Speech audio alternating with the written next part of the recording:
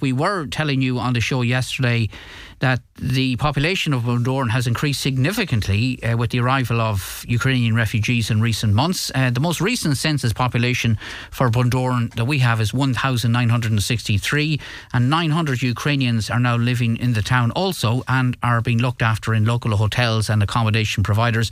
And we were talking on the show yesterday with the newly appointed Community Links Officer to work with the refugees, Yulia Melnik, herself a former lecturer in economics in Ukraine, now also residing in Bundoran since last March.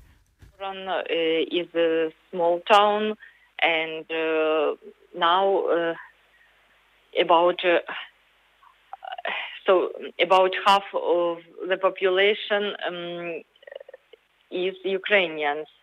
So it is, we try to integrate Ukrainian people into the local community, so to make the life easier for Ukrainians, and if they can be useful for in the place where they live.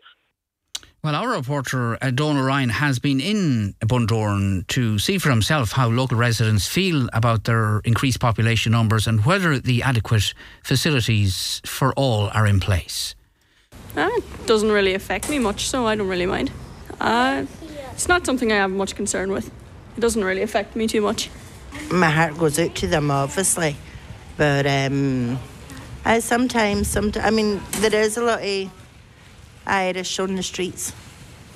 And do you think that the Ukrainians are being put before the Irish people that are being left homeless? No. Or No. do you think the government could be doing more? I think they could be, yeah. I think they could be. I don't know what they could do, but they could do something. But do you think it's fair, or what would your thoughts be on it from that perspective? No, I think it's fair. If you can help somebody out, yeah, by all means. Well, I think they deserve shelter because of what's going on in their country, and as long as the Irish look after their own, but look after them too. But I think we've got plenty of opportunity to do that here, I mean, working. I mean, there's a lot of them are working. They're not here lying on the dole or anything like that, So a lot of people seem to think that refugees are being put first ahead of Irish people. Would you agree with that? No. A lot of these people from Ukraine are being put in hotels or B&Bs and stuff like that. So I wouldn't compare the same as having your own property.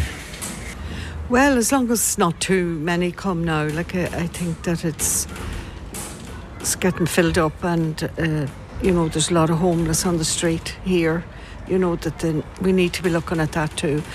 Plus, I think the derelict buildings, we need to be looking at them too and get them fixed up.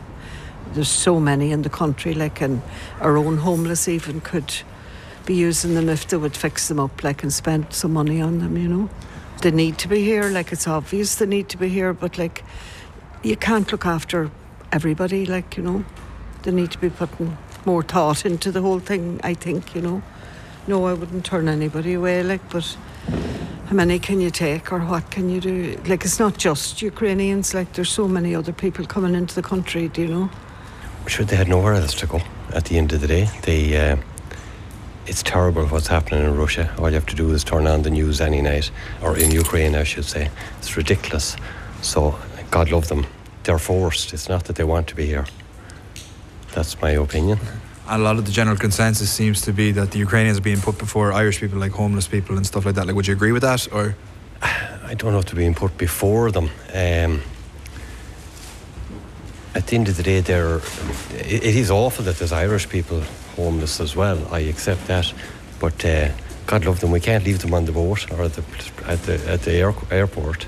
When you say put before them, I think that they should be housed, sheltered, fed, educated, healthcare.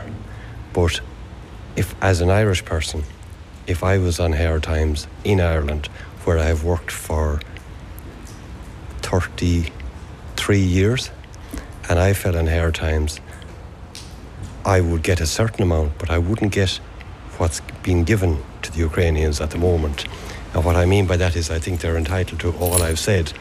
But if you are getting a hotel, education, medical expenses, all that is being given, I don't think that you need €220 in social welfare on top of it.